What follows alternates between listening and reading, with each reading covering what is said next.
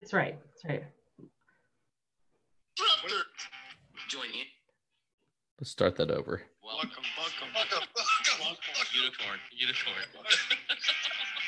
Disruptor. Join Andrew Wall, Hector Garcia, and Michael Lee. One mission, one rule. Make accounting fun.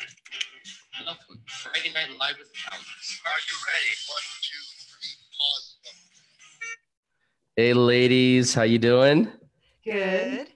Good. Thank you, ladies, both for staying up and joining me on this special Friday Night Live. We're gonna do a special show tonight with my friends and fellow peers in the industry, as also two women I highly respect because they both run some awesome firms that are leading the industry. Brittany Brown of Ledger Gurus and Patty Sharp of Catching Clouds. So welcome both of you tonight. And what time is it on in your time zone? 9:30 in Utah. Yeah. Okay, so you're both at 9:30. I'm at 11:30. So that's great. You both ladies stayed up. I'm not sure if I'm past your bedtime yet, but it'll be a lot of fun. So why don't we kick off with, everyone knows who I am, but why don't we kick off with just an introduction of yourselves for people who aren't familiar with you? And so why don't we start off with Patty? Okay. I am Patty Sharp, CPA and co-founder of Catching Clouds, the leader in e-commerce accounting. I have that memorized because I have a YouTube channel that I haven't actually uploaded any videos in for a while because I've been a little bit busy. But we've been doing exclusively e-commerce since 2014. I co-founded the business with my husband, Scott. We speak at conferences and stuff. So many of you probably have seen my face before. Let's see, our firm's been around since 2011. We've been e-commerce only since 2014, and that's probably enough. That's great. How about you, Brittany? Yeah, and I have to give a shout out to Patty and her videos too. They're a lot of fun. It's a great channel and it's a lot of great content. So I'm Brittany Brown. I'm the founder, really. My husband is now our COO, but I really founded it without his help, and then he jumped in and kind of took the credit for everything as he should have. They do. Yeah. Well, and he That's really what men do. That's what men do. Yeah. Well, and he really is the driving force behind all our stability. I'm all the momentum and the enthusiasm, and he's all the stability and structure. So it's legit. And so we started our business about 5 years ago. I think I mentioned the name Ledger Gurus. We're based out of Utah, but we have, because of the all remote workforce, which is the name of the game these days, we have employees across 6 states. We have about 45 people. From one side of the country to the other. And we are also e-commerce focused. We've been focused on e-commerce now for about 2 years and just hanging on for dear life in this day and age where e-commerce has taken over the world. Like, we're just trying to stay relevant and stay on top of stuff. It's pretty intense. Well, and I'll just add that Brittany and I are kind of buds. Right. She does QBO and NetSuite, and we do Xero, so it's like kind of a perfect little matching thing going on. There you go. A lot of referrals back and forth there. That's great. Yeah. Patty and I get along really well, and our husbands get along really well. So if we all end up in the same room, we're likely to ignore everybody else there. We really do get along quite well. That has happened. Yes. Right. Yes. That's great. And what why don't you tell people on the show what they're watching the show, what inspired you guys each to get into this specific e-commerce niche? Well, for us, when we first started out, we just started out from the ground up. We knew generally what we wanted to do was help small businesses. And we knew we wanted to niche in something, but we weren't quite sure what. So we kind of dabbled in a bunch of different things. And we just found that e-commerce was the best fit for us.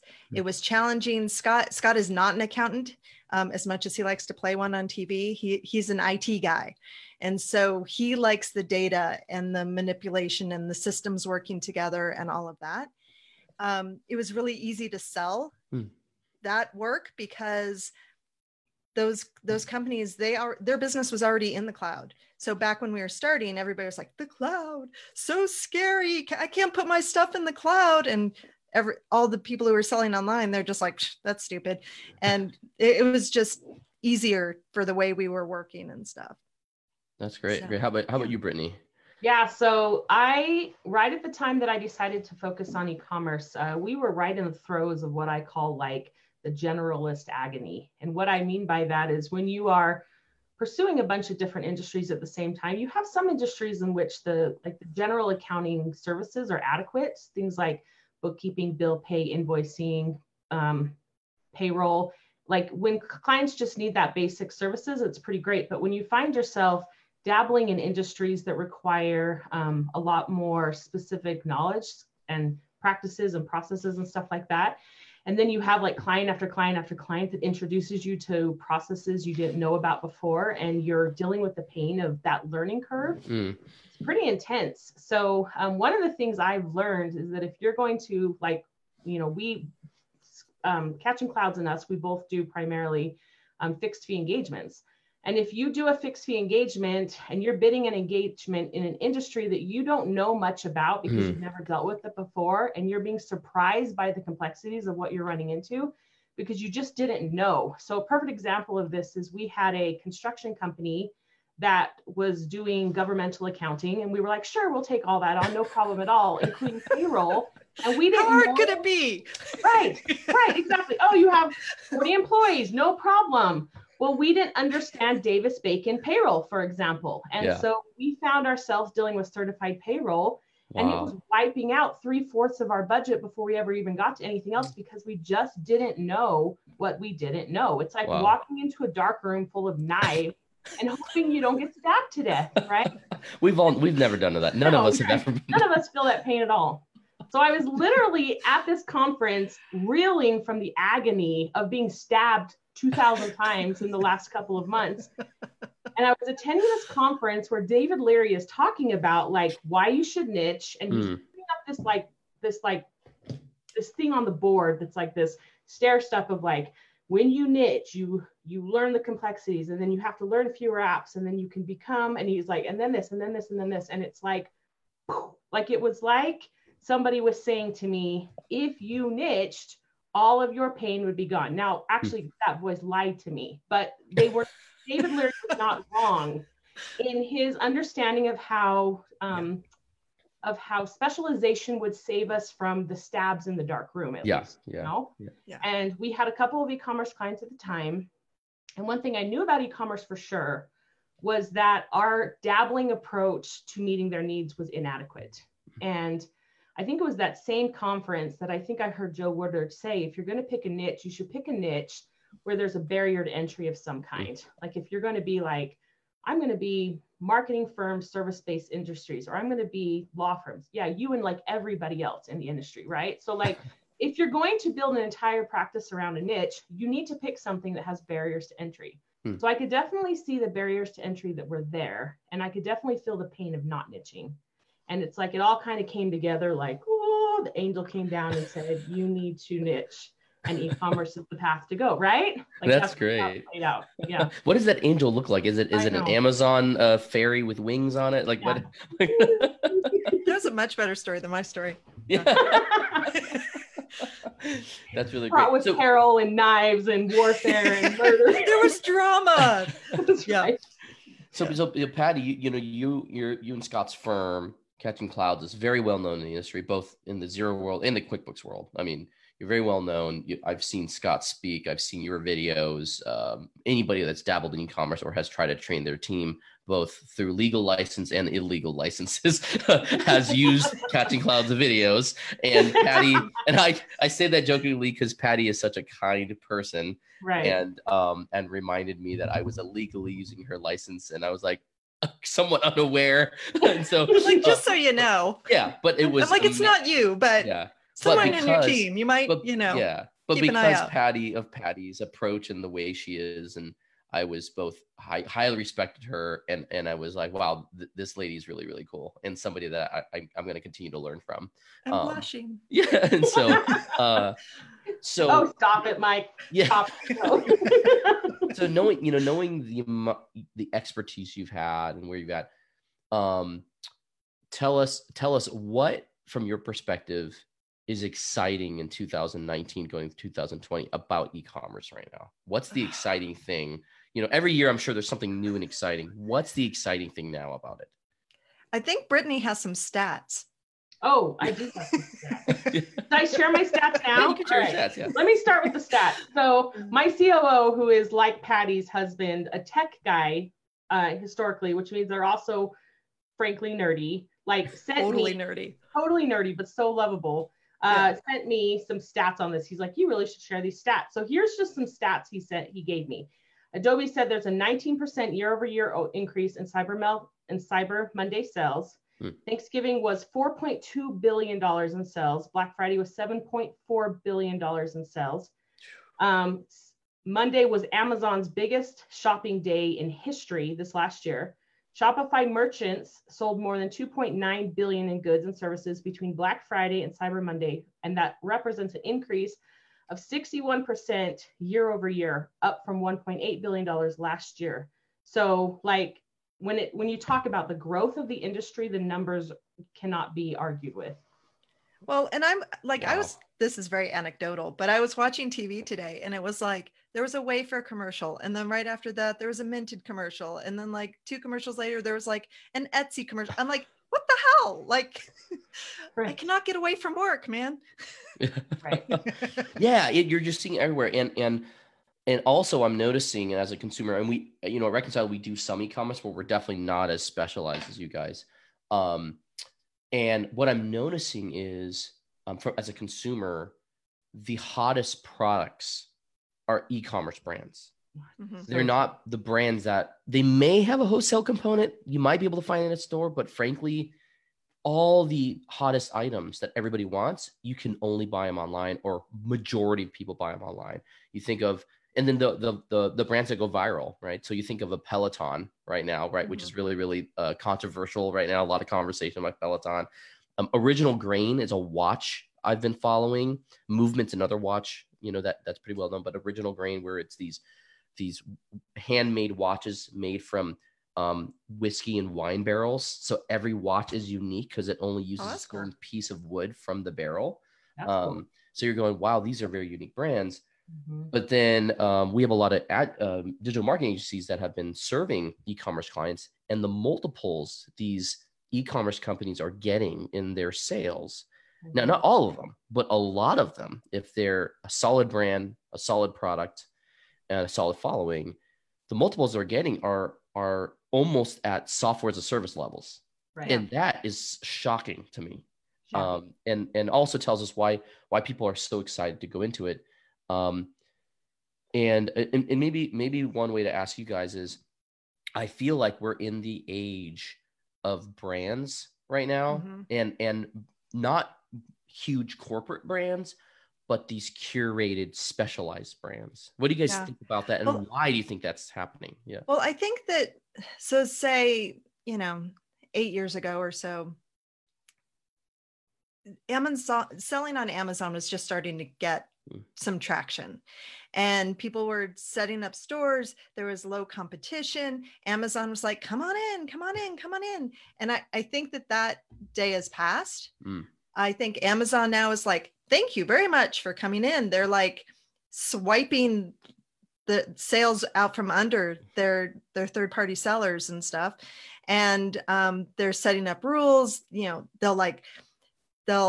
kick somebody off without telling them why. They have one opportunity to defend themselves, even though they haven't been told what they did wrong. And, good luck to you.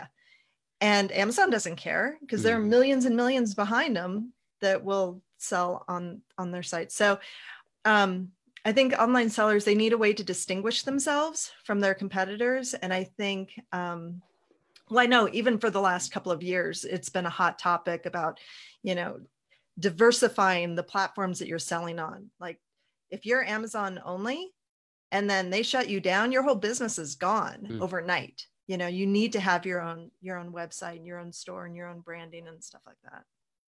Yeah. I always say that dealing with Amazon is like being in an abusive relationship.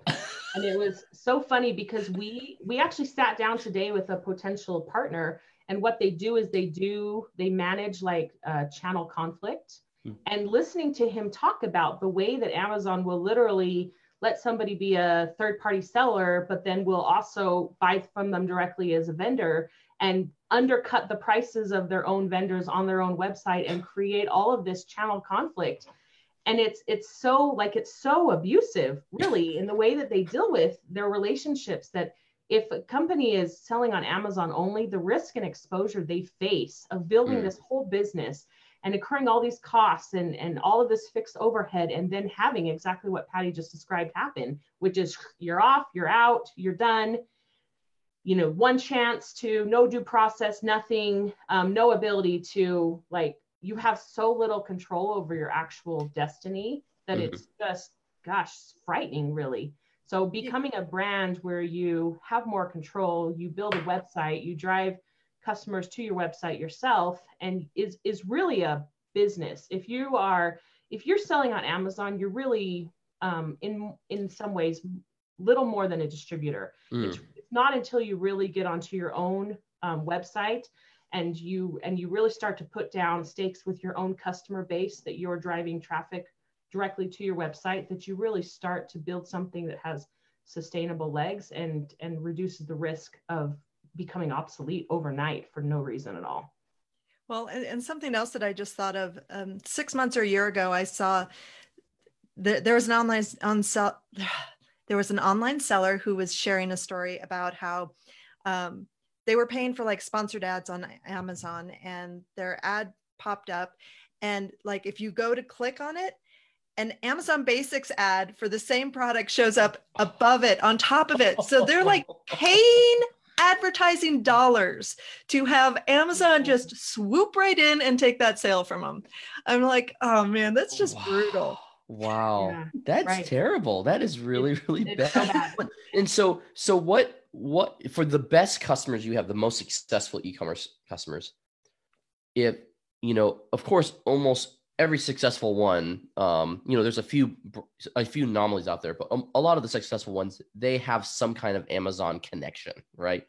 Yeah. What diversification have you seen your best or more successful customers? Is it like a 20, you know, majority on their own site and 25% on the other channels? Is it that Amazon is still a major player in a large number, but they basically plan to break even, and then the rest is made up, all the profits made up on their own channels? Like, what's that mix that I'd say there's no magic mix. Okay. What I would say though is what you should not do if you're, I think a lot of people who are selling online, they'll like start with Amazon and they're like, this is amazing. So all I need to do is now be on 17 different channels. Right. And so they're on 17 different channels, but they only have like 3 or 4 that are really producing well. I think most of the successful sellers, they're selling on a combination of 3 to 5. And it might just be, those are the ones that we work with the most, or the multi-channel sellers. But I see a whole lot of Amazon, Shopify, eBay. Those are the 3 top ones. Walmart now. Yeah. And then a smattering of other ones. Okay. Yeah. And one of the things that I would say has been a pattern that I have noticed, though, is that our most successful clients, their primary channel is their own website. And I think the reason why that's true is because the margins are so much better on their own website, and they have so much more control. In fact, I hadn't really thought about this until I heard this guy talk us through it today. But a lot of times, some of the most successful brands that built brands on their own website are only even on Amazon to protect their own brand. Because what will happen is, say like Taft shoes, for example, is a super, super expensive shoe. Well, they're not on Amazon, right? So, but when somebody goes on Amazon and they but when they search Taft shoes, all of these other brands are coming up, and they're buying those brands when what they really wanted was Taft shoes. So if you even have like 4 or 5 products on there that are yours, then you're able to capture these sales that people went there looking for you but couldn't find you, and therefore picked up another brand instead.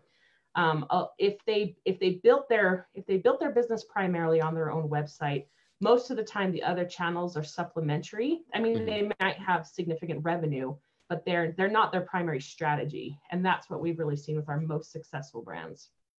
And I think up until the South Dakota versus Wayfair thing happened, people were actively not selling on Amazon FBA because they Yeah. didn't want to have Nexus in all those states where Amazon had warehouses.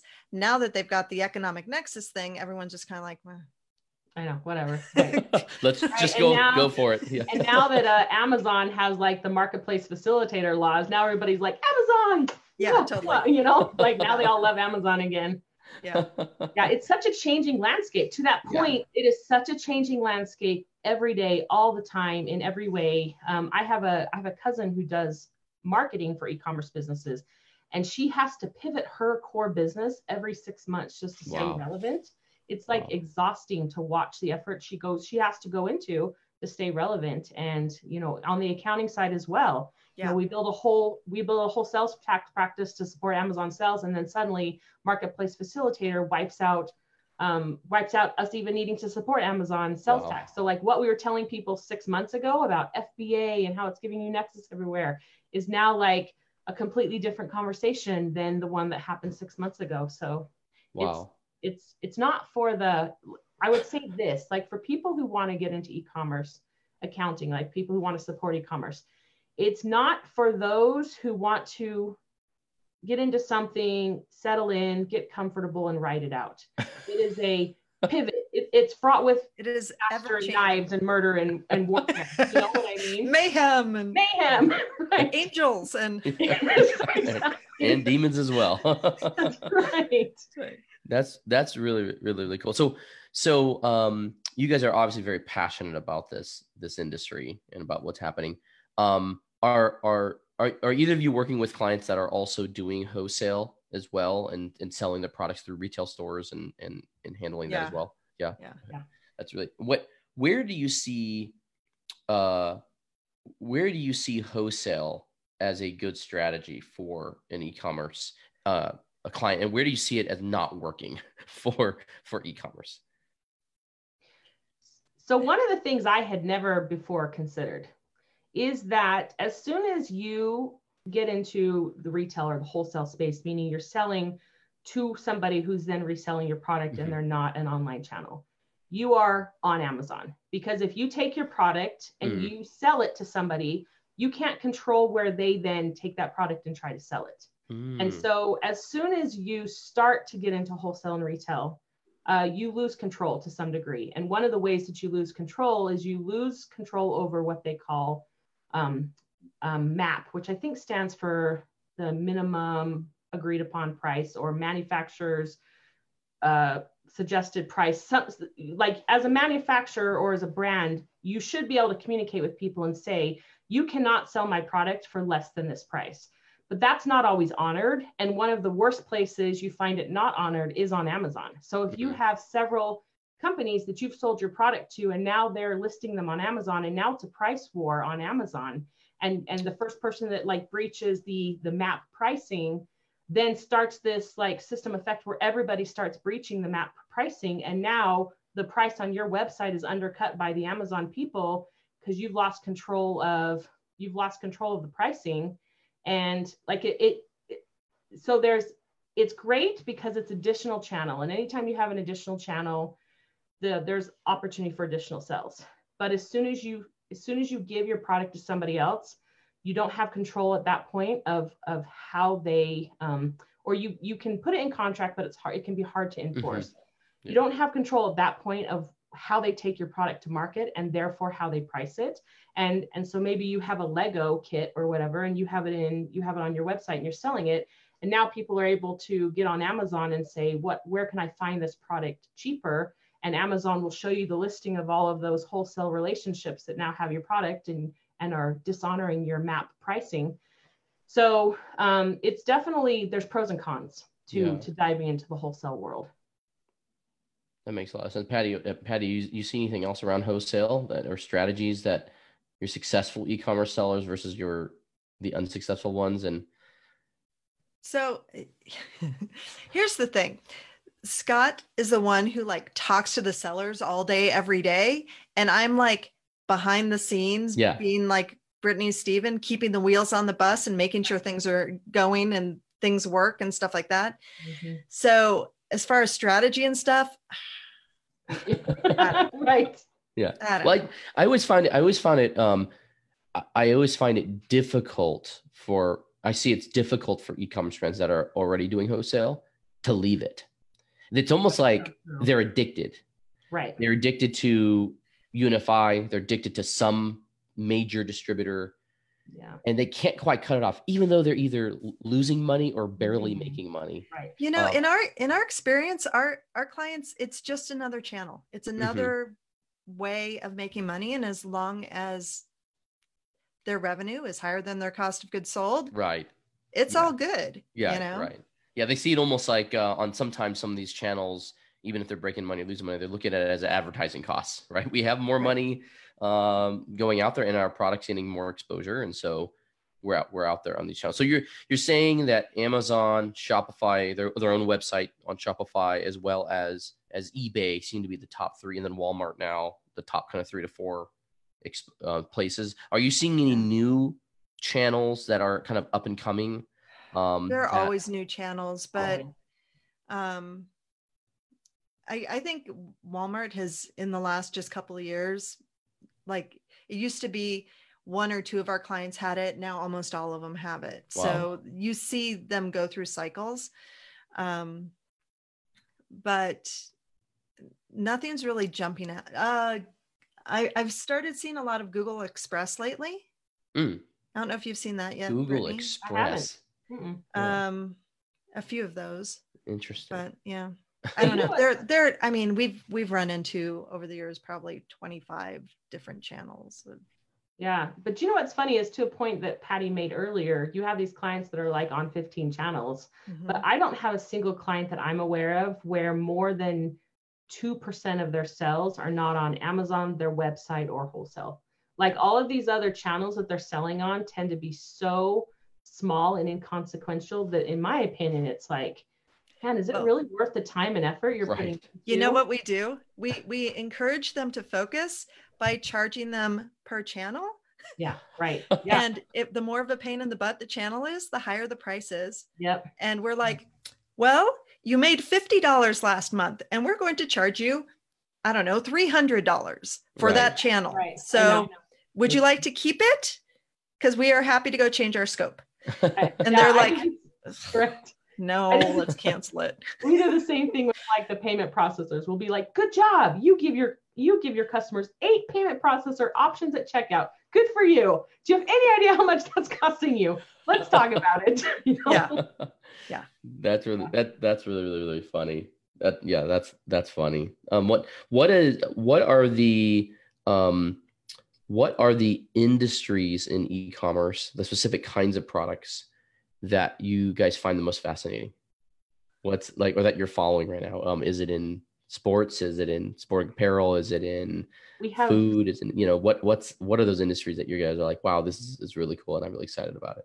We have so much like baby products, and I think it's because we're in Utah, and there are so many up and coming businesses in Utah, e-commerce businesses that sell products that are focused on baby or mommy. That's so funny. Mommy, so many. So we have definitely, I would say, at least 30% of our e-commerce clients are around baby products. Okay. We tend to have a lot of health and wellness, like lots of nutritional supplements and, just things that make your life better and things like snake oil, fish oil, stuff like that. Yeah.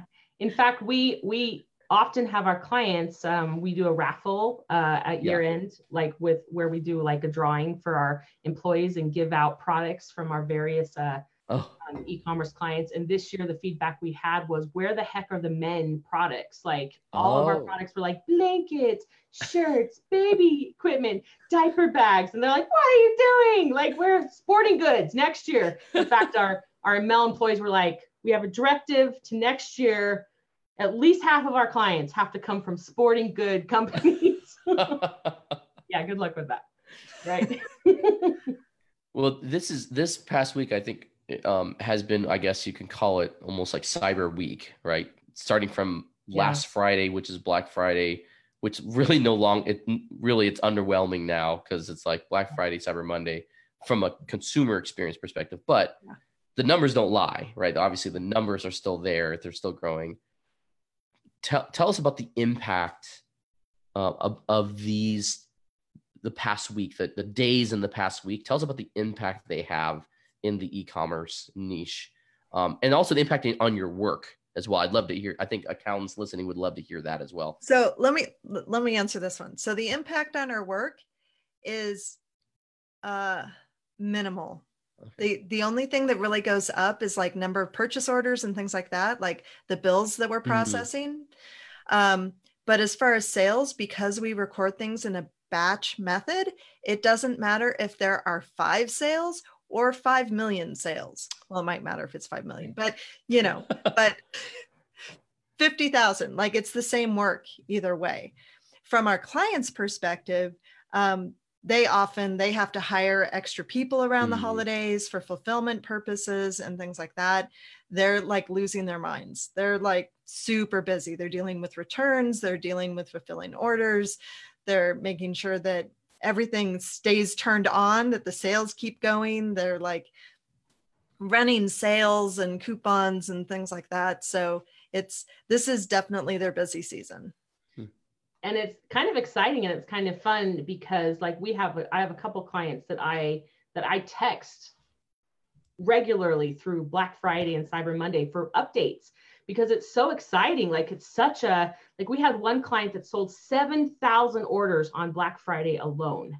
And so like, it's so exciting. They're like, we just hit 6 figures in like the first 4 hours of Black Friday. Like there's so the momentum, the enthusiasm, the excitement that they're experiencing, the stars in their eyes. It's really fun. The momentum around and the energy around being an e-commerce service provider during this period of time when our clients are just like experiencing just a surge in their sales is really exciting. Yeah. But to Patty's point, if we were trying to do things like on an individual basis, we'd be losing our minds right now. This really speaks to the value of the batch accounting is that congratulations to you. Our processes look exactly the same, Yeah. And we're like sending out newsletters like, hey, let's get ready for the end of the year tax prep and all that stuff so we can get your books closed. I bet like we're like delete. Yeah. I'm not even opening that. That's so funny. And we did that last year too. We sent that one out. This year we're like rah. We're doing it anyway because we need to get shit done. Yeah, exactly. Am I allowed to swear on here? Yeah, no, that's fine. It's not a child-friendly show, and frankly, most children aren't listening to accountants on a Friday night. No. Yeah. And most accountants aren't listening either. Michael, it's surprising the amount of views and listeners we get over the weekend, and then we upload it on Monday on podcast, and so it's been fun. What now? Do you guys think it's a necessity? In this business, do you think it's a necessity for an e-commerce brand to participate from a discounting or pricing perspective on Black Friday, Cyber Monday? Or have you seen brands do well who just say, you know what, we're going to sell really a nominal sale, but really going to kind of like market it or advertise it as Black Friday. We're going to keep our pricing pretty stable. So what do you guys think? Where have you seen the most successful e-commerce companies land? Is it like, no, you got to go all in and you got to do some discounts and get them in the door? Or is it that people are in a shopping frenzy that day anyways, and they're just buying regardless of really what the discount is? Yeah, I'm not an expert on pricing strategy. But I have to think that there's just fallout, like, whether you're discounting your stuff or not, your sales are going up. Yeah, is my personal opinion, but this is not my area.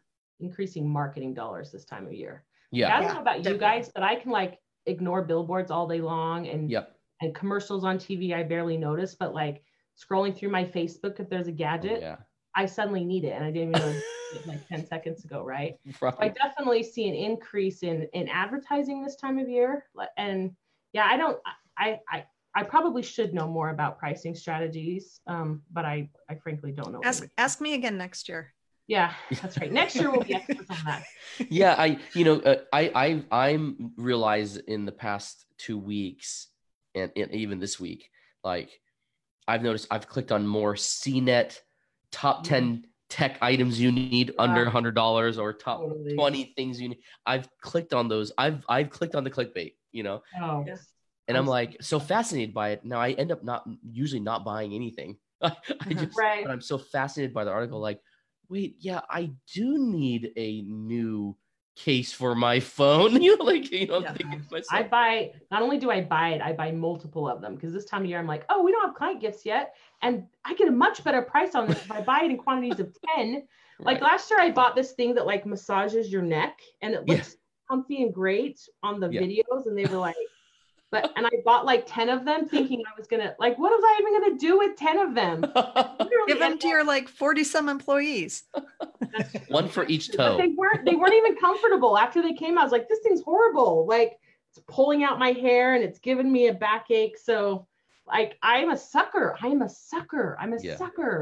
My husband's probably listening to this right now. Honey, I'm sorry. Really, I am. Please forgive me for the way that I clickbait on Facebook. I should not be allowed to Facebook unsupervised. I think I'm like halfway between the two of you. Okay. Yeah. All No, things in moderation. those top 10 tips or whatever, top 10 products, those get me. It's really, really funny. So let's put aside e-commerce. I want to hear about you two as female firm owners, in the industry. You're trying to pioneer something. I run across a lot of innovative male firm owners. But I think I also, because of my intentionality with my firm on diversifying our employees and really making sure that, frankly, we have a lot of strong women and mostly women in leadership. So I've gotten to meet you two through the industry and both through mainly Accounting Salon, which has been awesome. Tell us about the landscape around where you think the industry's going and what you're seeing in around women in leadership in firms, and especially in cloud firms, innovation, things like that. I'd love to hear your thoughts and what you're seeing. I think just in the last few years, like men and women are like, ping, diversity is kind of a thing, and we need to pay attention to that. And I'll speak for myself personally here. Like, I totally 100% buy into the whole having a diverse group of people in management and in your firm. Like, the more different perspectives you can have, the better decisions you're going to make, the more inclusive you're going to. It's just like, it's all good, super happy.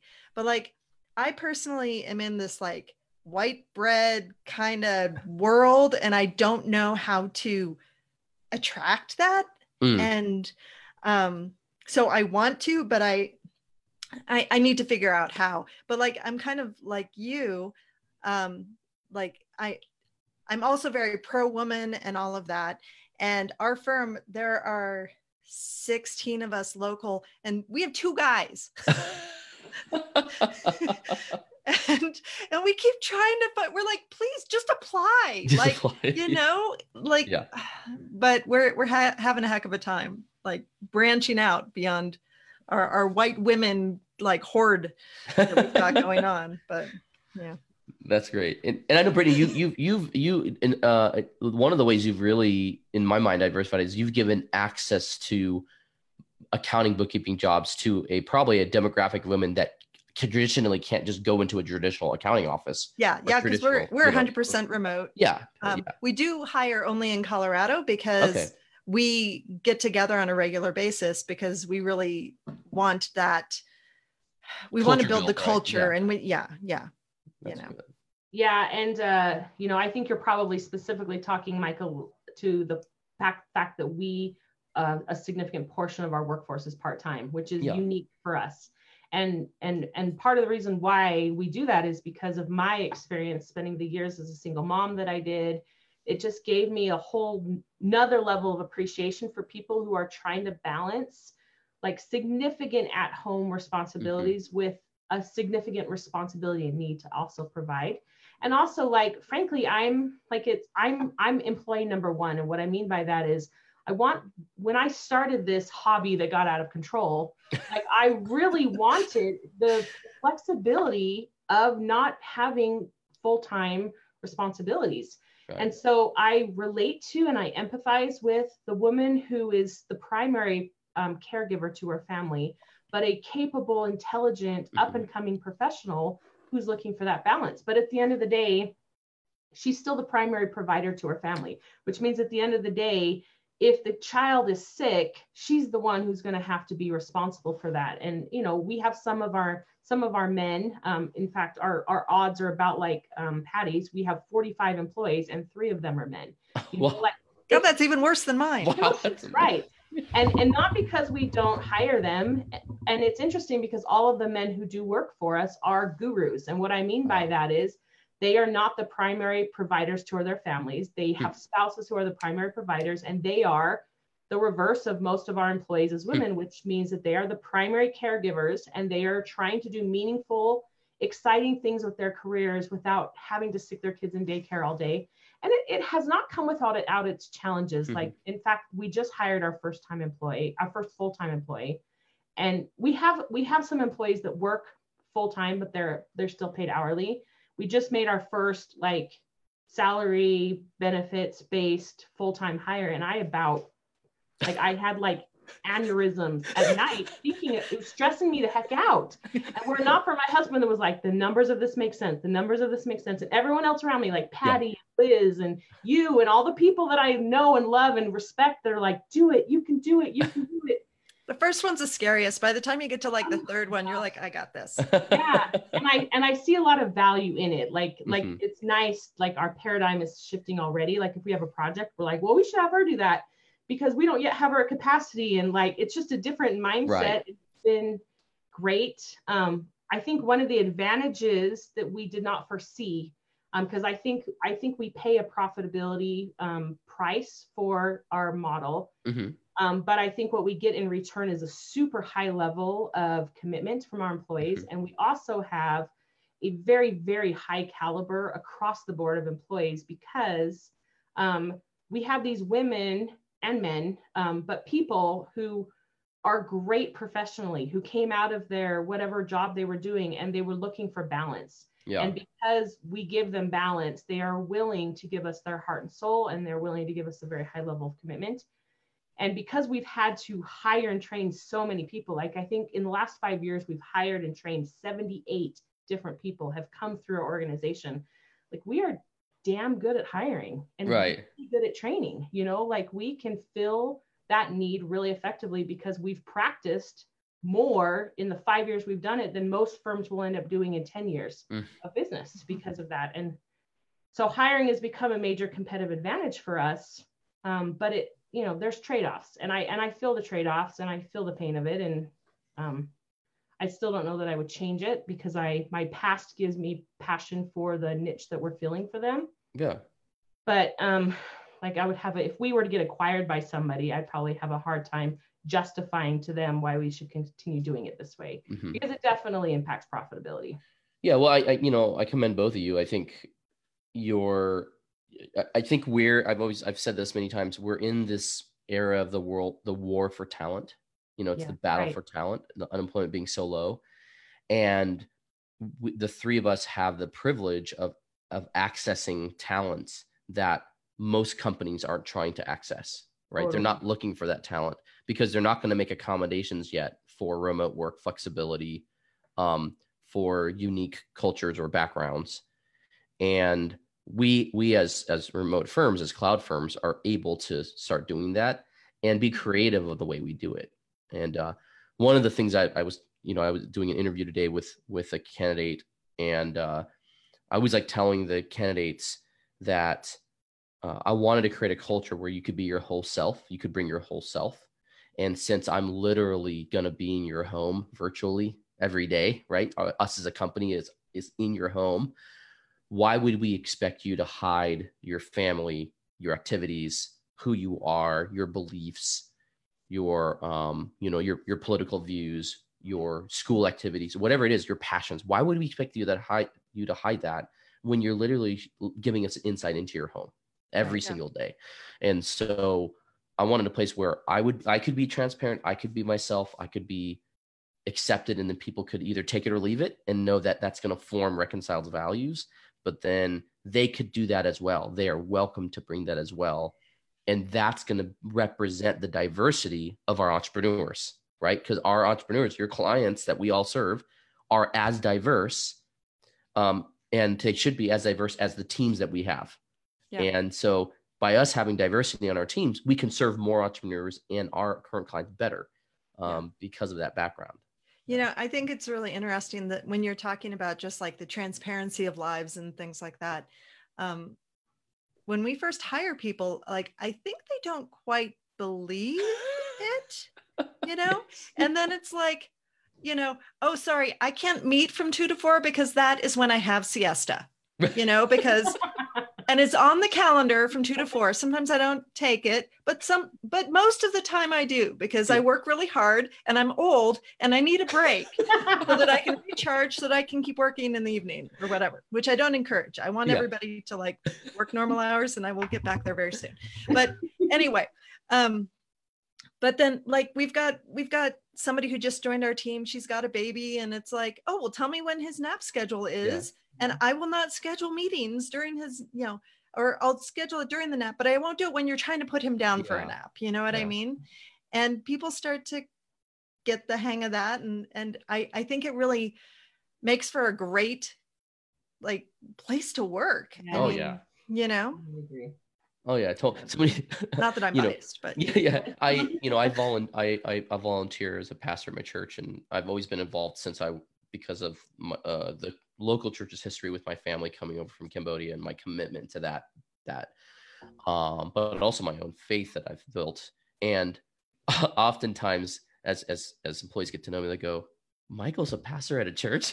they're just You're like, a pastor at a church? Yeah, exactly. What? You're a pastor at a church. Yeah, just blows That's away. so cool. In all your spare time. Yeah, in all my spare time, kidding. you know. But also because I think they just are surprised that I think there are beliefs about whatever it is, whether it's I have a belief about what a Trump supporter should be like. Yeah. So, and then when you meet somebody, you get to know them, you're like, wait, you're a Trump supporter? Or you get to know somebody, you have a belief about what somebody who's a committed Christian or a pastor or somebody who loves and follows Jesus should be like. And then you meet them, you're like, wait, you're not fitting the definition I have in my brain. And I think that's what diversity allows. Yeah. If true diversity inclusion allows you to showcase that every single person is unique, and their backgrounds, how they were raised, where they came from, their story, their passions, mix is so diverse that no one person is going to be the same person. And that's the same way with the clients we have, right? Mm-hmm. No one client is going to be the same. You don't try to cookie cutter the client. You get to know who they are. Now we're going to say, well, we have best practices on our service. This is what we do, but we're going to make sure that from a client perspective, we're going to treat you like a unique client, as a unique person. And we're not going to treat you like just another number or a robot. And so I think that we have the opportunity to, instead of saying we're only going to be one way, we're only going to have certain kinds of people at our firm and certain kinds of clients, and only serve a set demographic, we have the opportunity to say, no, the strength we have is the diversity we have. And that's always been the strength of our country. That's always been the strength of our population around us. Mm-hmm. And why can't that be the strength of our firms and the way we service people? Right. So, Amen. Amen. and to your point, Patty, where it can be hard to get out of the white female because that's all that's applying. I heard a really insightful thing the other day that it's not necessarily like, if you can't get diversity of color or background and stuff, you can strive for diversity of thought. Yes. And diversity of thought will allow you to accomplish the same kind of thing. This is part of the reason why we are now moving into balancing our workforce with some full-time people, because it allows for diversity of thought. Like, the professional needs of the full-time workforce is different than the professional needs of the part-time workforce. Mm-hmm. And if we really want to be a great place to work for, and that really was our driving force to even launching a business to begin with. Like, a lot of people start businesses because they see a huge market need for the customer, or they see a huge opportunity. They believe they can build something really great. For me, I started a business because I wanted to create a work experience. And so if that's a major priority for me, then I need to understand the diversity of thought of different people and the way that they're impacted by different work experiences and different work needs. So as much as it terrifies me, like it's just time. It's just time. And actually, Michael, you're the one I think who told me. You said in fact, it was you that told me this. You said, I think you can still keep your part-time workforce, but maybe you should diversify your workforce more and layer in some balance with full-time people. It was you that said that. Right. Well done, Michael. Yeah, Michael's been great. Sometimes when I'm just like losing my shiz, Michael will be like, he'll Facebook me, he'll be like, I think you need a friend right now. Would you like to get on a phone call? And I'll be like, yes, I would. That's really, really great. Well, when I am when I'm high on excitement of being with people and hearing from the lessons and stories you guys have, which I think sometimes I'm like, I have some stories. I hear some stories you guys have, I go, okay, no, I don't have any stories. I barely got stories.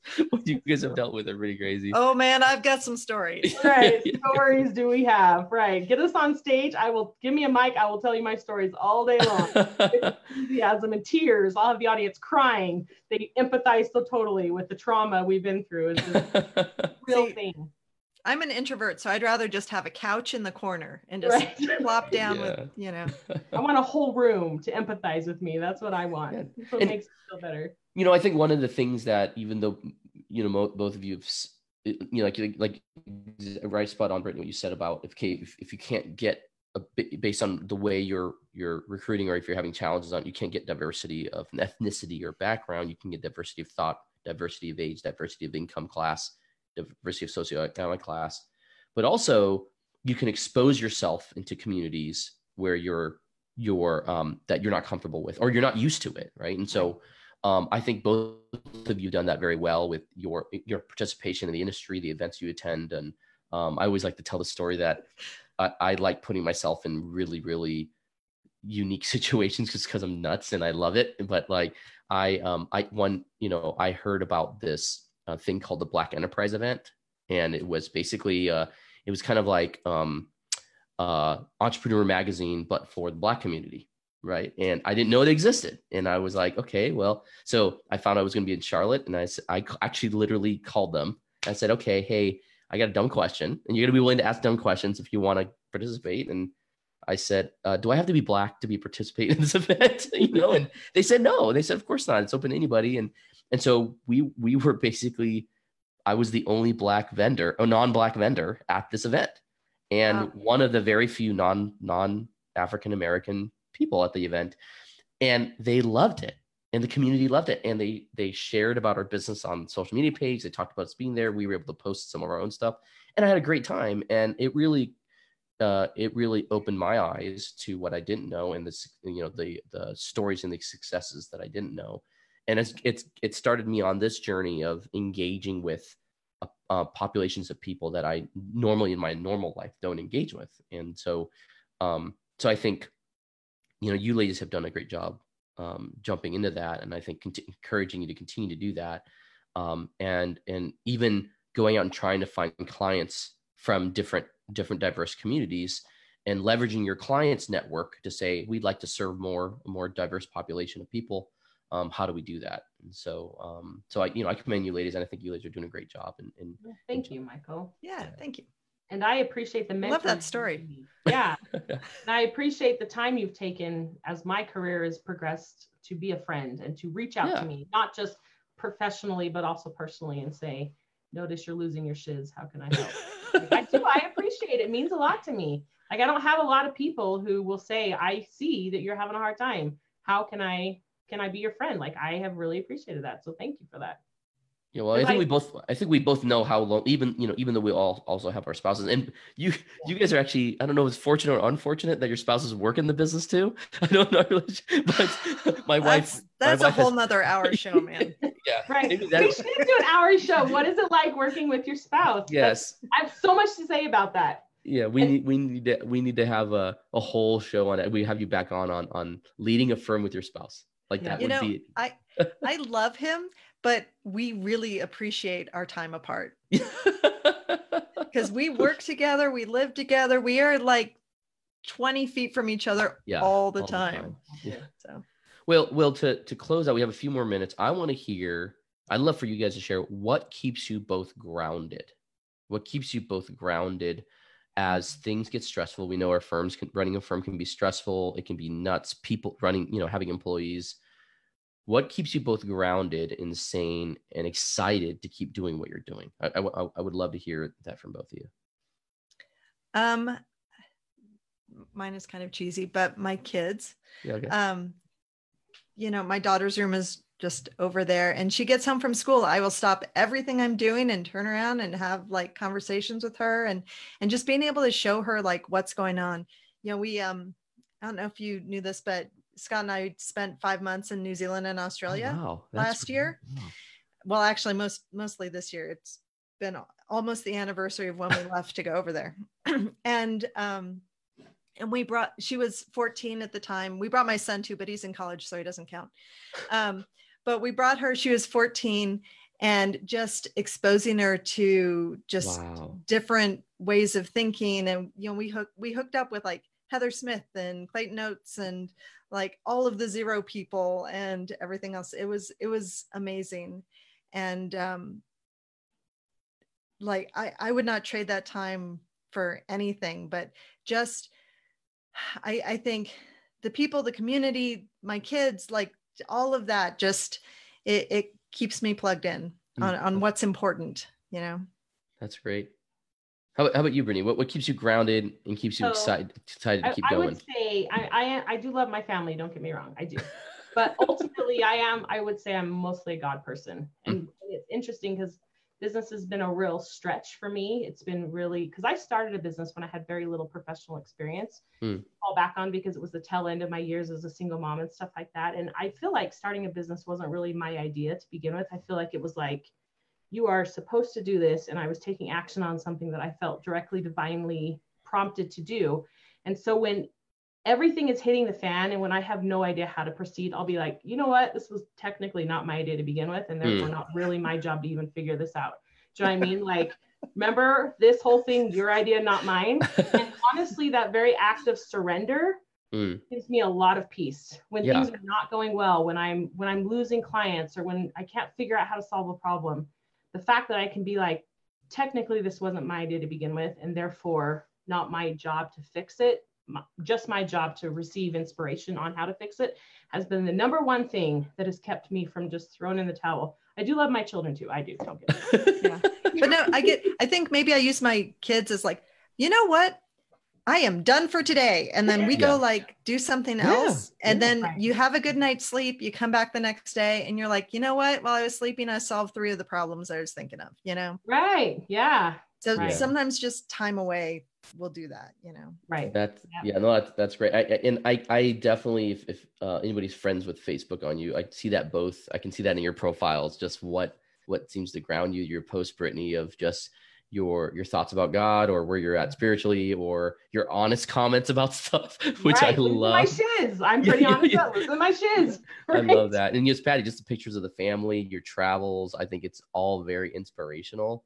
And I could tell like before you answered, I knew what the answer was probably going to be. And I was like, oh, I want people to know about these you two, because I think it's very inspirational, and also shows me that running your firms is really not about, and I think we can all be honest, it's like we're glad we're making money. It's actually not about making the money though.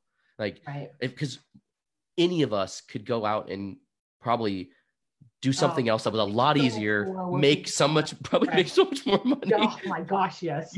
Yeah. And have way less stress. So much less.